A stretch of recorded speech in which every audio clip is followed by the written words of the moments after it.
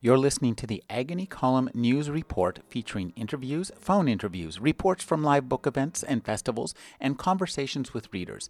You can find additional news, interviews, book reviews, and more 5 days a week at the Agony Column website at trashotron.com/agony.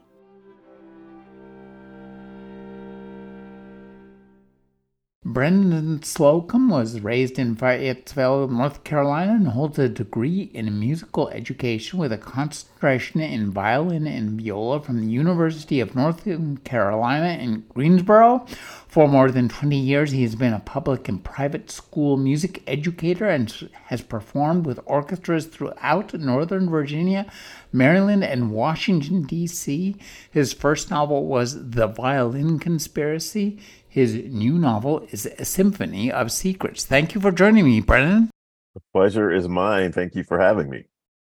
This is such an interesting novel, and as I read it, the first thing I kind of thought was that, we all hear this old saw that music is the universal language, which I think is true so far as it goes, but I think importantly, in these days, music is a high bandwidth communication tool.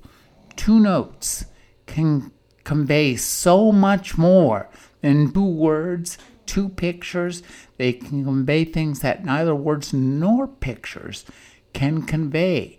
And I think that that's part of the essence and the power of this book is to explore that world.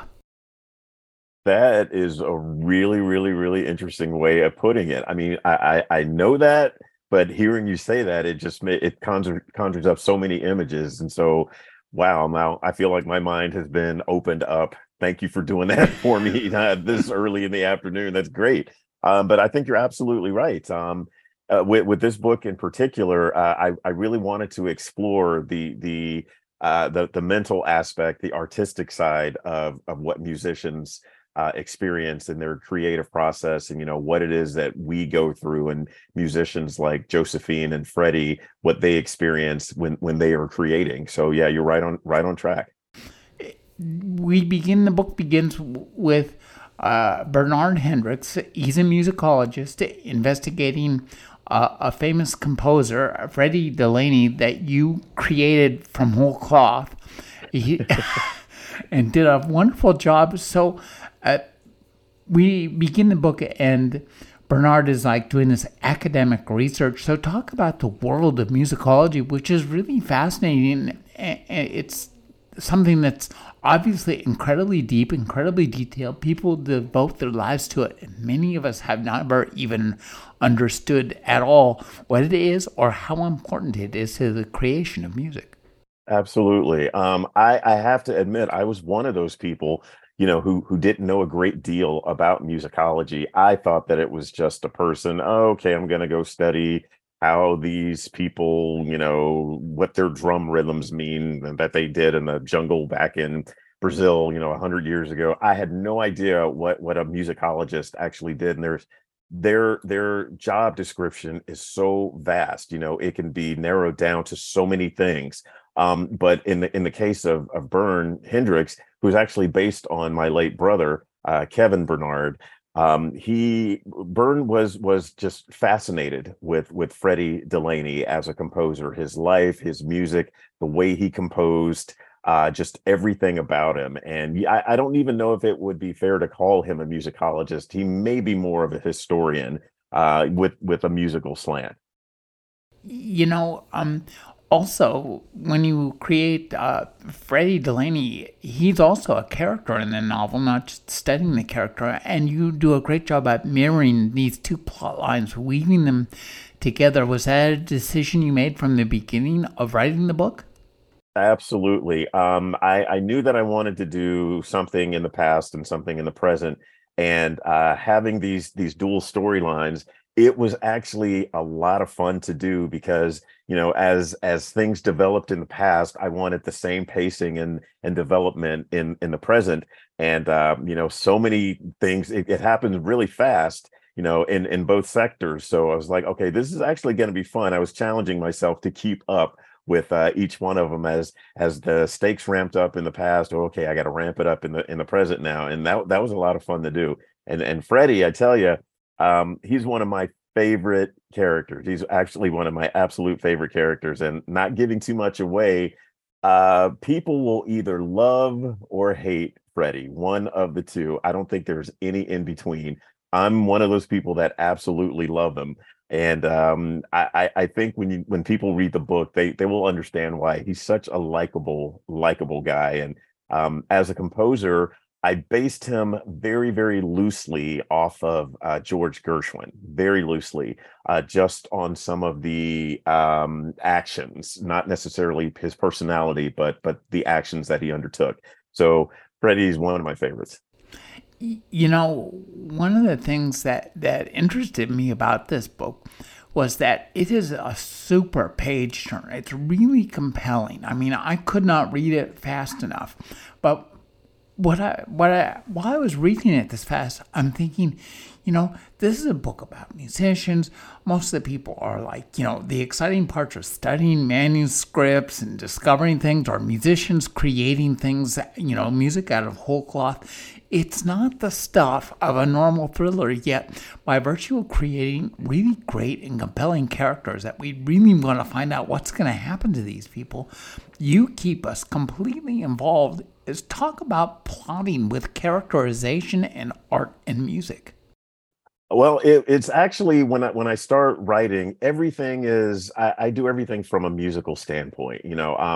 As a musician, I know what I like, and I know what my friends who are musicians like, and I get a sense of that world. So that part is, pretty basic for me. But when I'm writing, I want to be entertained.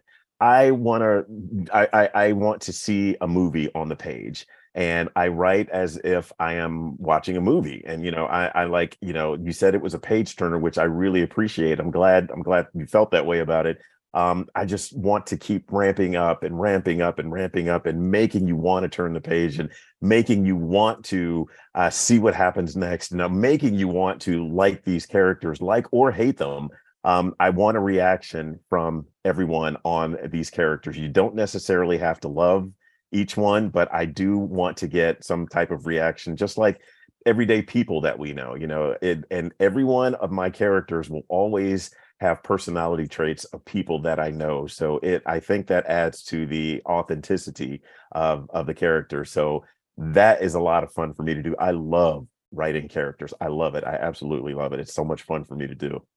You said that the music influences the style of writing, and you make it actually very clear, because there are parts of this book that they're very short, they're very fast-paced, and you call them scherzos, which I had to look up. And that's a short, fast-paced piece of music. Did you overall, to think about this book, it really does have a kind of a symphonic structure, as little as I know about symphonies. Are there really deliberate call-outs to the symphonic structure in the novel itself? 100%. I was given, not too long ago, I was given great advice, which is write what you know. And I know music, so everything is going to be music-centered, music-oriented. It just makes sense to me. A symphonic structure, as you mentioned, and there's an overture, there's a middle section, there's a climax, and then there's the finale. And that's how I like to view everything. And I think that structure is pretty easy for people to follow. It's definitely easy for me to write that way. And I think doing it, everything that I write, if I write it in that structure, not only is it easy to follow, it's, the consistency is there, and people get it. And I'm just happy that people are actually getting it and they're digging it. Now, Bernard works for something called the Delaney Foundation. They are the kind of inheritors, literally, in fact, the inheritors of Delaney's riches, the copyrights and everything, and they've created a foundation to help kids do that. But is that something that you experienced? Is there something out there that happened like that? Because that seems so realistic. It must be something like that out there. Is there? There are tons of organizations like the fictionalized Delaney Foundation. There are tons of them. People just don't really know about them, and I wanted to show the human side of Freddie Delaney. Maybe human's not the right word. The compassionate side. Just as musicians, we all experience things that we all go through things where we need help. Everyone needs help. Everyone needs encouragement, and I have gotten a ton of encouragement and support, from different organizations, and I like to contribute and my time and energy and dollars to organizations that do that for people. And music is such an incredibly important and powerful force that it needs to be supplemented. It needs to be given to everyone who actually can't experience it. So I wanted to make the Delaney Foundation, I just wanted to bring that to the forefront, that things like this are out there and they really do exist. And if you don't know about these organizations, go to your arts council, look up what can I do to help contribute to musical fostering for school kids and young people and anyone who needs it.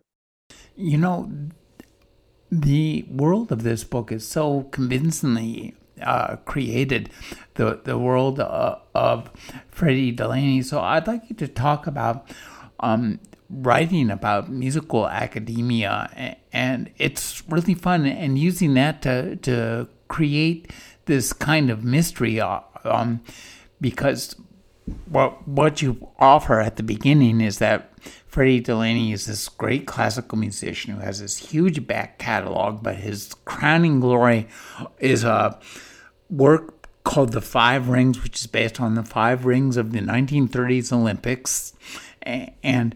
But unfortunately, one of those movements is just almost seems like it was written by a different person. So talk about creating this kind of mystery around the composer himself. Well, I was looking for some aspect that was uniquely American. In European culture and Asian culture, and there's so much history there. And America is a young country. So with the Olympics happening, it's based on the five rings of Olympia, and the last ring, or the red, is symbolizing the Americas. So Freddie's greatest composition, the last one, was supposed to be the United States, America. And it just I don't want to give too much away, but it disappears before the premiere is supposed to happen. And Freddie takes a very long time to recreate this lost masterpiece, and it has been hyped up so much, and the hype is there, and not just in America but across the world. People are anticipating this thing, and the pressure is on. Can he do it? And when he does finally rewrite this piece, it just falls flat. And that has been in the story. It has often, for decades, historians and musicologists have speculated on why that was. And one of the protagonists, Byrne, has dedicated his life to figuring out, what actually happened to Freddie that caused this downfall. He go from the best of the best to a joke, and what happened? What was it that happened? And so when when Byrne gets the opportunity to, really dig into I don't think it's giving anything away, but dig into the long lost score of Red, the original score that was supposed to bring Freddie back to his heyday, his glory, he discovers a lot of interesting facts, and you just have to kind of read to see what happens. One of the things that interested me was the idea of the Delaney doodles. These are these kind of weird abstract symbols that are found all over his kind of handwritten scores. And for decades, nobody has been able to decipher them. And I think this is one of the really brilliant things you do in this book, is create mysteries around music that are so compelling that they will turn the pages just as fast as bullets and guns, which are in short supply happily in this book.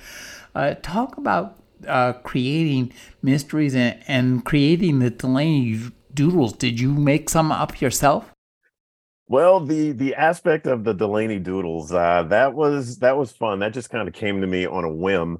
I had actually talked to the husband of one of my college professors about annotations or doodles, as I call them. And, I'm thinking a couple of squiggles here and there, that'll just, oh, this will represent play this soft and play this loud. And he sent me a ton of it blew my mind. Just how in depth some of these drawings and doodles, as we call them, get, for pieces of music. To me, it actually looks like just scribbles on a page, but to the composer, it is a masterpiece, a masterwork of music. And it mind blowing to me. It's like, this is real. People actually do this. So I thought that it would be a lot of fun to have, Josephine, another one of the protagonists. I thought it'd be a lot of fun to have her.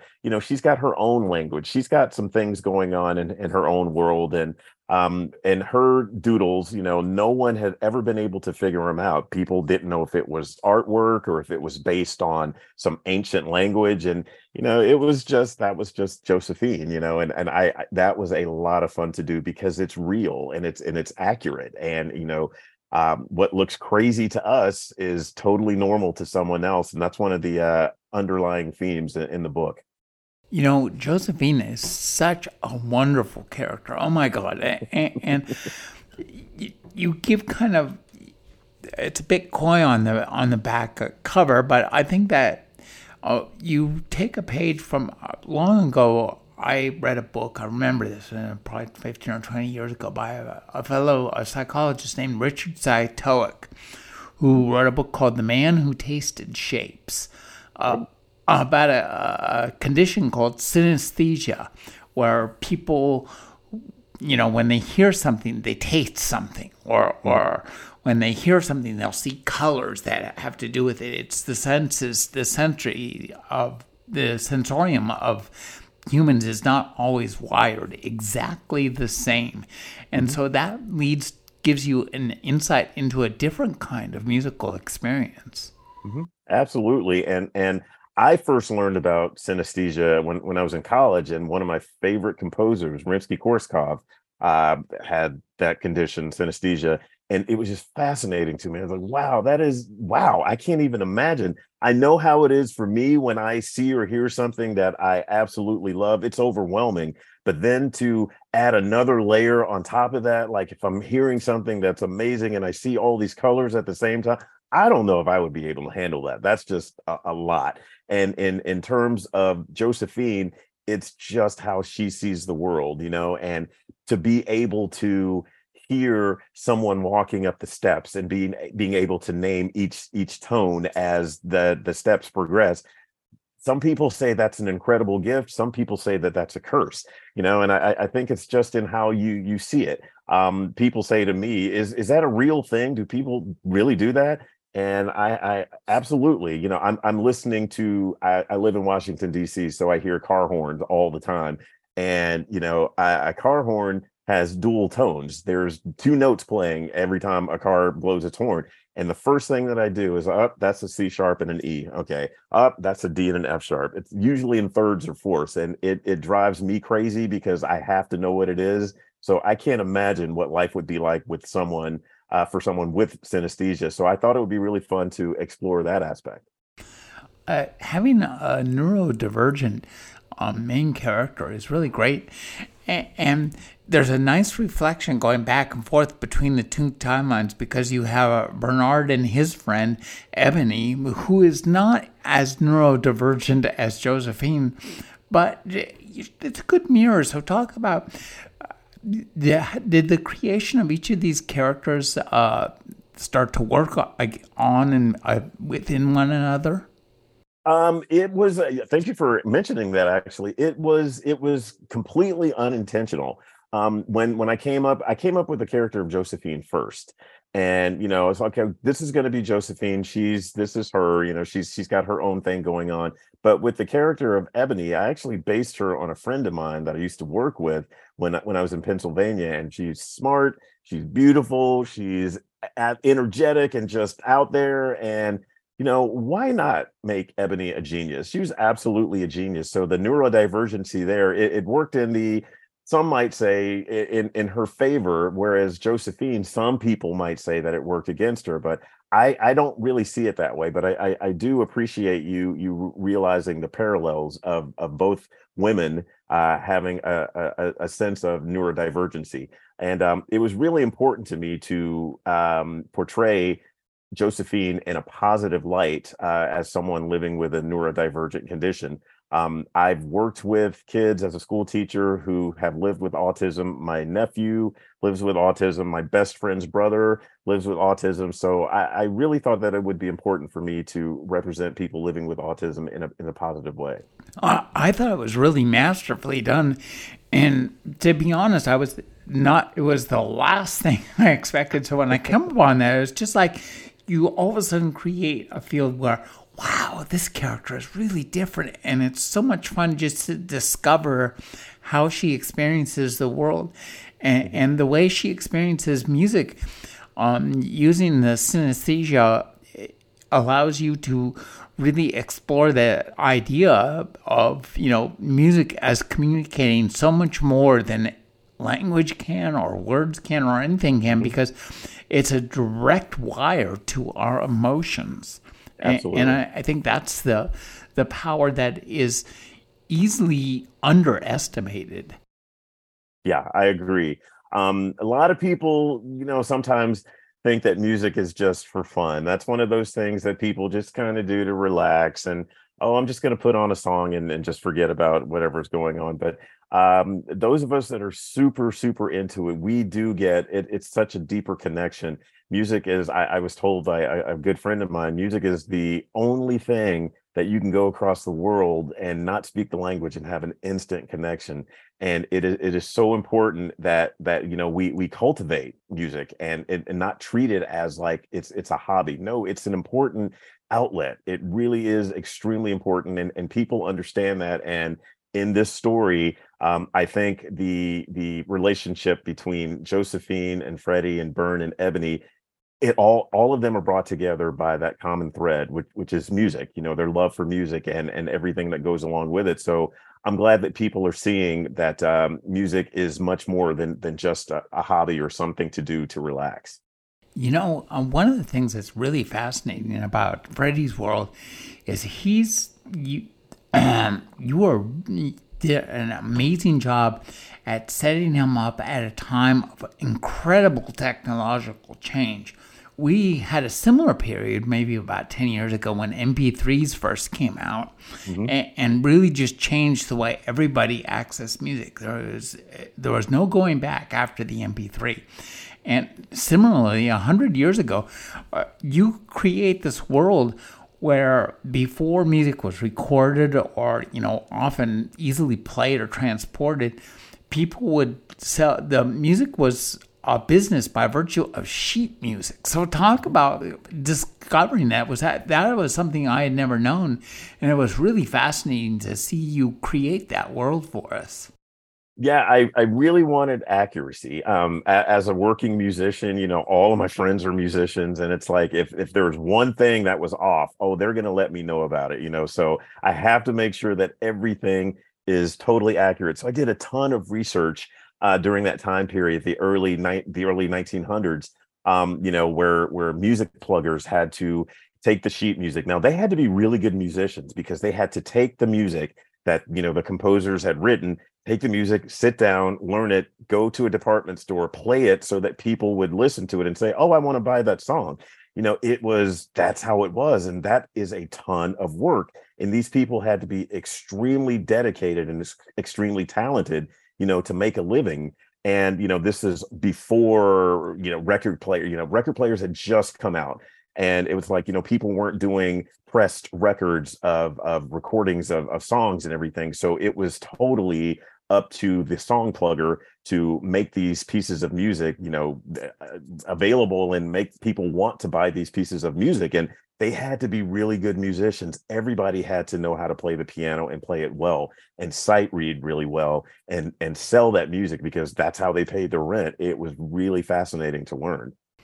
Now you create Freddie. He's part of this world. He's a music slugger. He's out there trying to sell these sheets, and And one of the things I think that's really great is that he meets Josephine, and you do a great job of showing how popular and commercial and local music, which is the music that that was popular in the nightclubs of the early 20th century, got woven into what we call classical music. And so I think that was and this was consciously undertaken by people like Dvorak, Das Golden Spinnrad,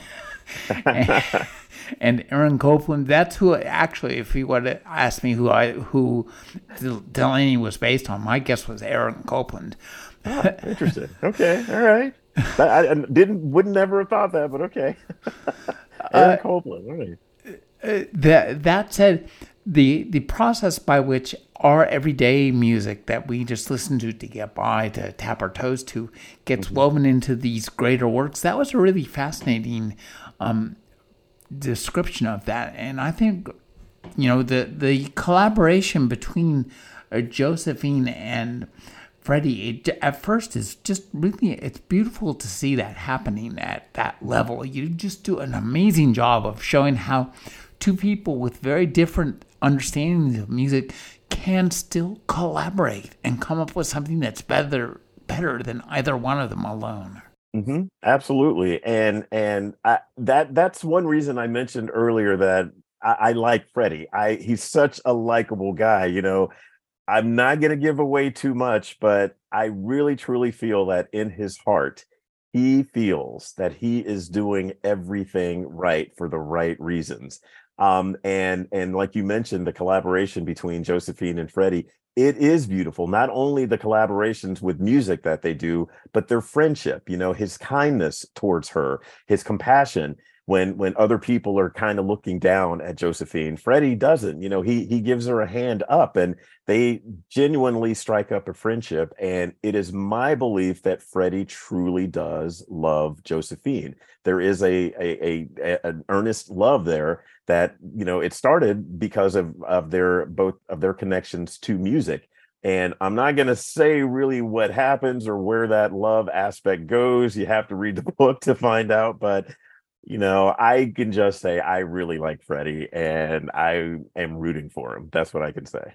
Now, one of the things I thought was interesting, and you make a point of mentioning this more than once, so I think it's not a coincidence, is that Josephine really likes to cook and likes to cook for Freddie. And I couldn't help but sense that was like, another creative outlet for her, where she does a performance of cooking for an audience of one, and he appreciates that. And that kind of feedback loop is similar to the music feedback loop.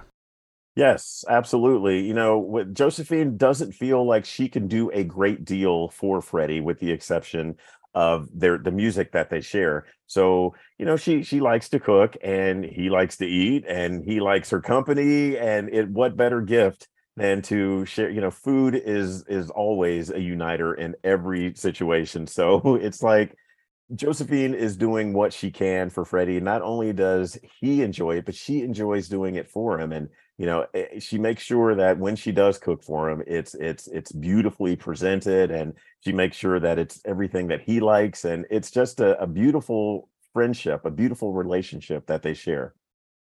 And going back to this music scene, I loved Ditmars. So talk about creating this business, because the boss, everybody, it reminded me a bit of the newspaper in Spider-Man. Exactly, J. Jonah Jameson. Yeah, I have to say, Ditmar was actually based on J. Jonah Jameson. When I was writing his character, that's who I saw. I see this gruff guy, a very small mustache with a cigar sticking out of his mouth, him just chomping at the bit, wanting to smoke it, but really can't. Just this, hardcore. He knows everything. He's really a softy on the inside, but, he's got to be tough. And it just seemed to me like, I didn't know a great deal about the 1920s, but it just seemed to me that was the atmosphere and the attitude that a boss would need to have for someone who was, struggling to keep a business afloat. And employ people and make sure that everything was running the way that it was supposed to. Just no nonsense. And he was a lot of fun to write, and I really enjoyed creating his character. And also in the 1920s, it was a time of great technological change. And I think it's interesting for us here in our own high-tech heaven where change just gets dumped on us, like was it, every 18 months? That's the Grove equation. So talk about creating the technological environment of the time, Freddie's time, and those changes in that curve. And Freddie is smart. Yeah, Freddie's he is smart, but I don't think he's as smart as he thinks he is, or he's not. He's almost there, but not quite. And the technological aspects, it's so different, from the past to the present.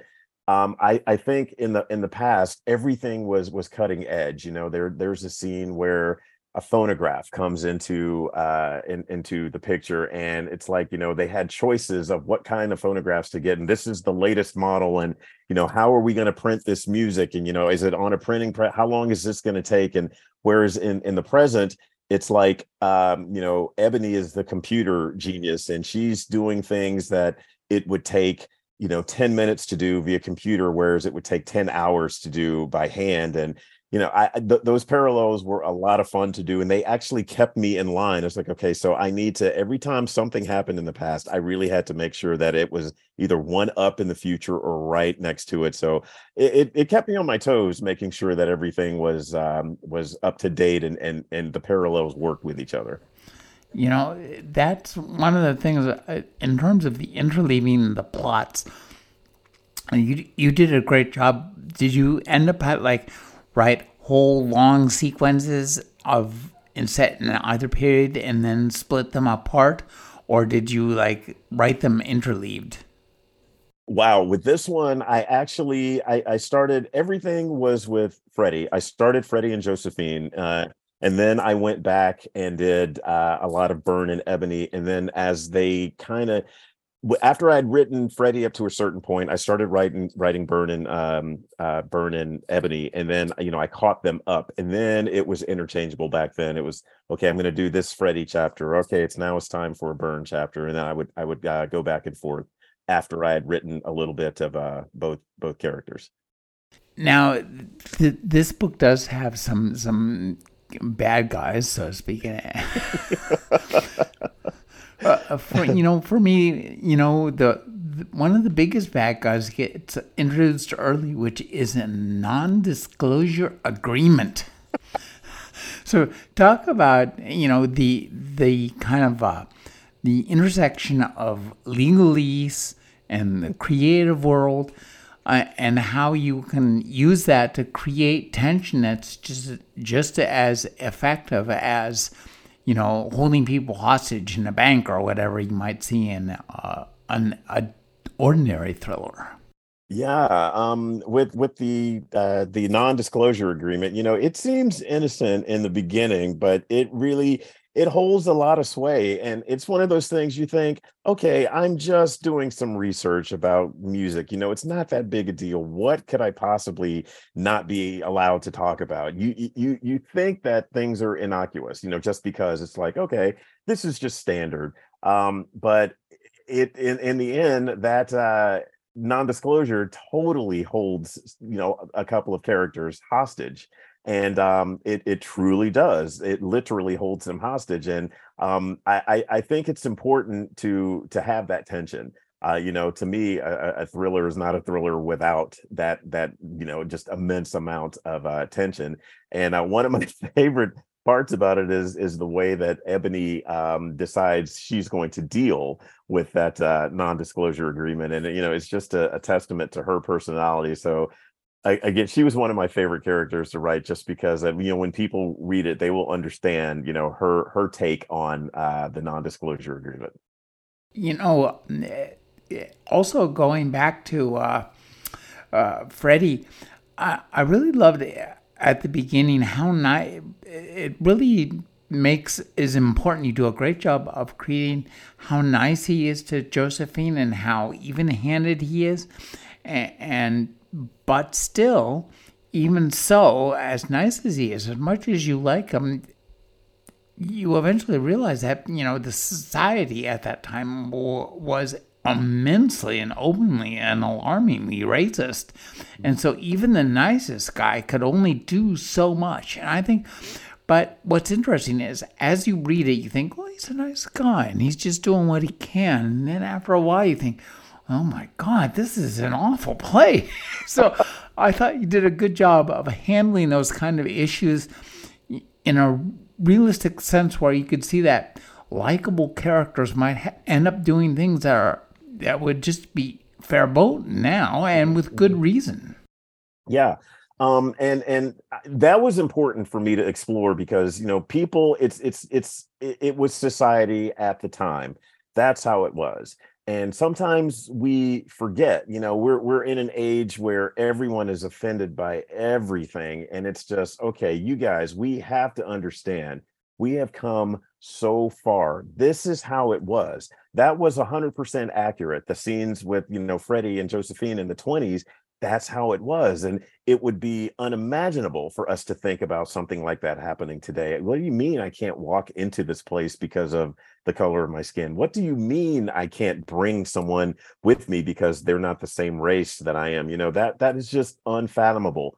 But that's how it was. And I think it's really important that we not only understand that, this is truly how it was, but I don't want to say embrace, but we have to, we can't shy away from it just because it's painful or just because it is, uncomfortable. We can't shy away from it. History, we're doomed to repeat it unless we study it. So it's one of those things where I wanted a sense of accuracy, no matter how uncomfortable it might be for people. To me, it's very, very important that we know our history, and we can definitely learn from it. People say this country is this and this country is that. My take on it is we have come such a long way. Do we have a long way to go? Absolutely. We're a very young country, but we've come a long, long way. And, it's really important for us to remember how things used to be. To counterbalance that, on the other hand, Bernard at some point has a run-in with, New York's finest, not at their finest moment. And as I read that, I just thought, oh my God. So I thought you do, as you say, you did a really good job of presenting a balanced view of reality as it is. We might wish to change that reality, but we have to understand what is real in this world and act accordingly based on what is real. Absolutely. Thank you so much for saying that. 100%. It's all based on my perception. This is my perception. For other people, that's not how it is, but for other people, that's exactly how it is. And I think it's important, like you mentioned, to have a balanced view. And in everything that I write, I'm always going to do it from my perspective. So people who don't look like me and don't have my experiences, they can get a glimpse into what life is like, for someone who looks like me. And I hope that comes across in a non-threatening way. I think so. And I think you do capture another universal reality, which is that all that stands between civilization and complete anarchy are toilet paper and coffee. I'm so glad you got that. That was great. Yeah, that was a lot of fun. That scene, toilet paper and coffee, that was fun, because especially I don't drink coffee, so I was like, all right, it can't just be about the toilet paper. But and once you guys read it, you will totally understand. It'll make a lot of sense, and Rick is not going to just look at me like I'm crazy because I'm laughing about toilet paper and coffee. It'll make sense, I promise. What you are a musician yourself. You played in symphony orchestras and you have your own band.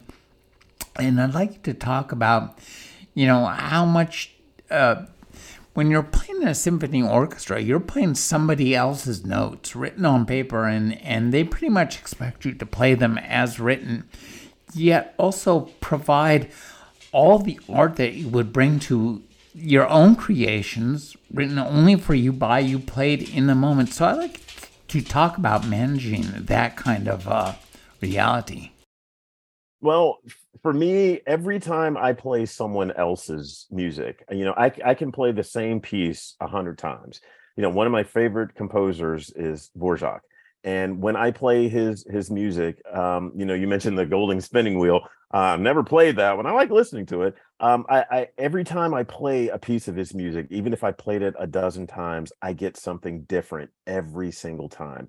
Each interpretation is different. Maybe it's because of the weather, or maybe it's because of the time of day, or who the conductor is, or the people that I'm playing with. You get something different and exciting and new every single time. So that's always a lot of fun for me. And with the music that I write, when I write songs, it's one way in my head, and for the guys in the band, when they play it, and I'm not saying this in a bad way, it rarely sounds the way that it does in my head. And sometimes I get bent out of shape about that. I'm just like, can you play it the way I wrote it? I would love to hear it that way. And they're like, well, it sounds better this way. Well, okay, well, I can't tell you how to play. I can tell you how to play it, but it's going to be up to you to do it. So it's always fun knowing that you're going to get something different every single time you play something, even if you've played it 100 times. I don't think I've ever played the same piece the same way twice, ever. And that's one of the joys of being a musician, and knowing how to appreciate music is such a wonderful gift. One of the things overall, as I read this book, is I thought it was a masterful piece of work in terms of presenting something that is super thrilling and exciting to read. A page turner, no doubt. Doesn't feel lightweight, doesn't gloss over the, there's no gunplay. I mean, I'm an old man. I've never been involved in gunplay. 99% of the TV I watch and much of the fiction I read involves gunplay. I don't know why, but it's exciting. I hope not to be involved in it. But I think you do a great job of providing a book that's really easy to read and fun to read, great characters, but also speaks directly and truthfully to many of the things that bedevil the nation at the moment. So you offer the reader all the joys of a reading experience, something that's fun and light and easy to read, but also something that you walk away with thinking about. And I think that that's a really tough knot to tie. So talk about making it, and also too, stick the landing, man, 100%. Well, thank you very much for those kind words. I appreciate it. I got to digress just a tiny bit. When I first wrote Symphony of Secrets, and I think I wrote it in 2021, I believe. I got to say, I absolutely hated it. I hated every word of it. I was so disappointed in myself, and I just felt like I had let everyone down, because my first novel, The Violin Conspiracy, was, people really enjoyed it, and it was a specific kind of book, and I felt like people were expecting, The Violin Conspiracy 2, and I just didn't know what to expect. And plus, every experienced author that I had spoken with was like, the second book, that sophomore novel, it's always just going to be a thorn in your side. And, I'd already had all of these things working against me when I wrote it. So I felt like the pressure was really, really on. And I don't feel like I truly felt like I let so many people down. But then I came back to it right after I turned it in for edits. And my editor gave me some incredible feedback, and I read it again, and I couldn't believe, this was after like 5 or 6 months, and I could not believe how much I enjoyed reading it after stepping away from it for so long. I was like, whoa, I am loving this book. And I want people to be entertained. I'm a teacher by heart. I've been a teacher in the classroom for 25 years. That's my passion.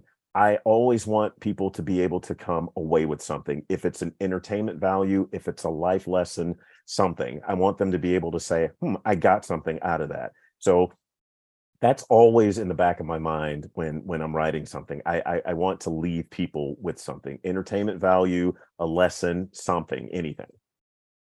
Now, one of the things that this book made me think of obviously seems super designed to be a movie. And I imagine your first book is as well. So has that happened? And I mean, this is a really wonderful environment for books to be developed into movies, because no longer do you have to take a 400-page novel and cram it into an hour and 20 minutes of screen time, which means you're not going to get the novel. So talk about, how does this look? How do these two books look as movies? Well, the Violin Conspiracy was actually optioned by Sony Entertainment, and whether they do something with it, my fingers are crossed. They want to make a limited series out of it, and I hope it comes to the big or the small screen. I really do, because I love that story. And with Symphony of Secrets, I can totally see this as being a movie. I'm hoping that the interest is there, because it comes out on April 18th. I haven't heard too much yet, but if anyone asks me who is going to play Freddie, absolutely, I know I had this person in mind as I was writing the character of Freddie. Who? Tell me. That would be, drumroll, Ryan Gosling. Ryan Gosling is Freddie Delaney. I can see it. That would be perfect. Yeah, yeah. Now, as a writer and a musician, your world is like really dominated by art and expressing yourself, and that carries over into your work as a teacher. And I think that one of the things about this book is that it really speaks to is the import of art in our lives, that it's much more than a pastime, as you said, a hobby or a diversion.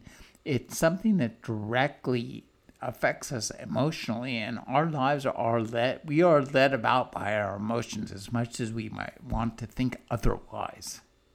Absolutely. We are emotional creatures. We really are. And that self-expression aspect that you mentioned, I'm so glad you said that. You call self-expression, I call it self-expression. Other people just say you're just kind of out there. And I'm like, well, no, it's not. I know this, everything makes sense to me. This is how I view the world. This is how I navigate things. It works for me. And that's totally okay. It doesn't have to, it's not one size fits all. It never has been that way. I don't know anything that works, one size fits all. Nothing works that way.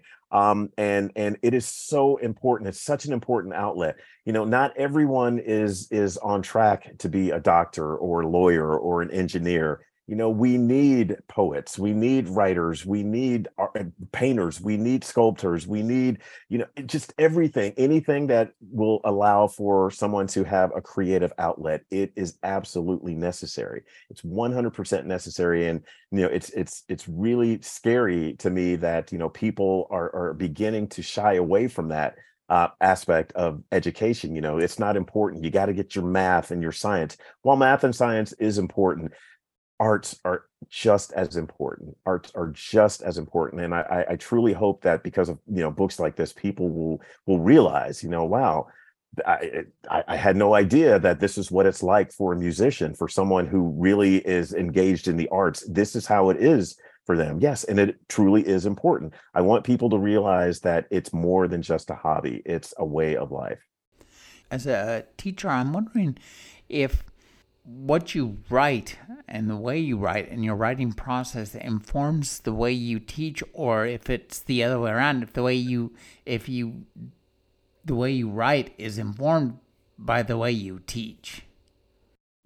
I think it depends on the day. That's a good question. I've been asked that several times, and it depends on the day what the answer is. Sometimes my teaching philosophy is influenced by my writing, and vice versa.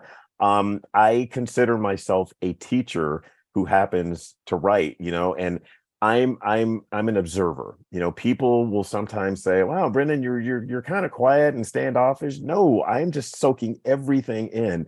I'm soaking in your personality. I'm soaking in the environment. I'm soaking every single aspect in.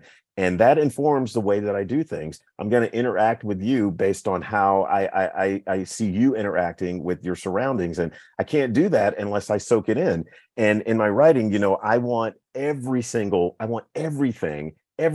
to be involved and to be mentioned and to let the people who think the most minuscule thing is unimportant. No, every single aspect is important. And I want to display that. I want to put it on display in my writing. You know, when I was in my teaching high school, every single day I would shake hands with all of my students as they walked out the door, just to acknowledge them, to let them know that they were important.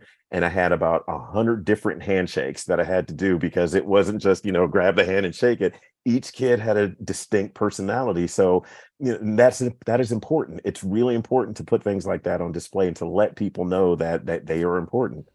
You know, you speak to something that I think is really central to all forms of art, which is that all artists are naturally eavesdroppers or music samplers.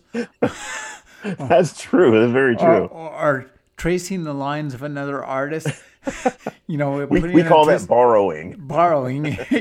Yeah. So I think that's a really interesting vision of art that isn't often observed, but is really important to the fun of it. I mean, it's fun just going out to a restaurant and sitting alone and listening to what everybody else is saying. Oh my God, you can learn so much.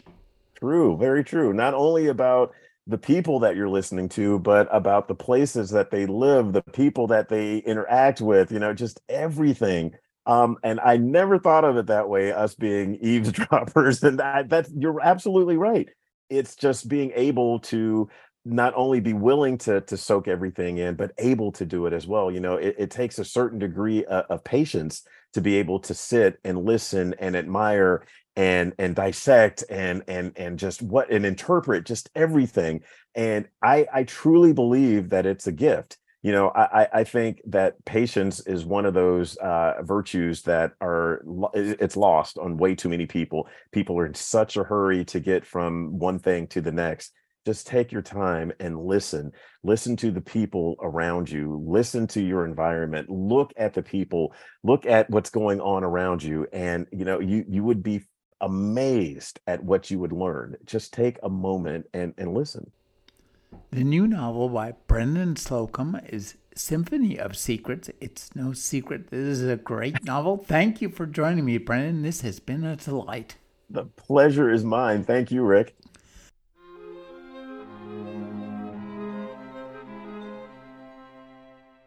You're listening to the Agony Column News Report, featuring interviews, phone interviews, reports from live book events and festivals, and conversations with readers. You can find additional news, interviews, book reviews, and more 5 days a week at the Agony Column website at trashotron.com/agony.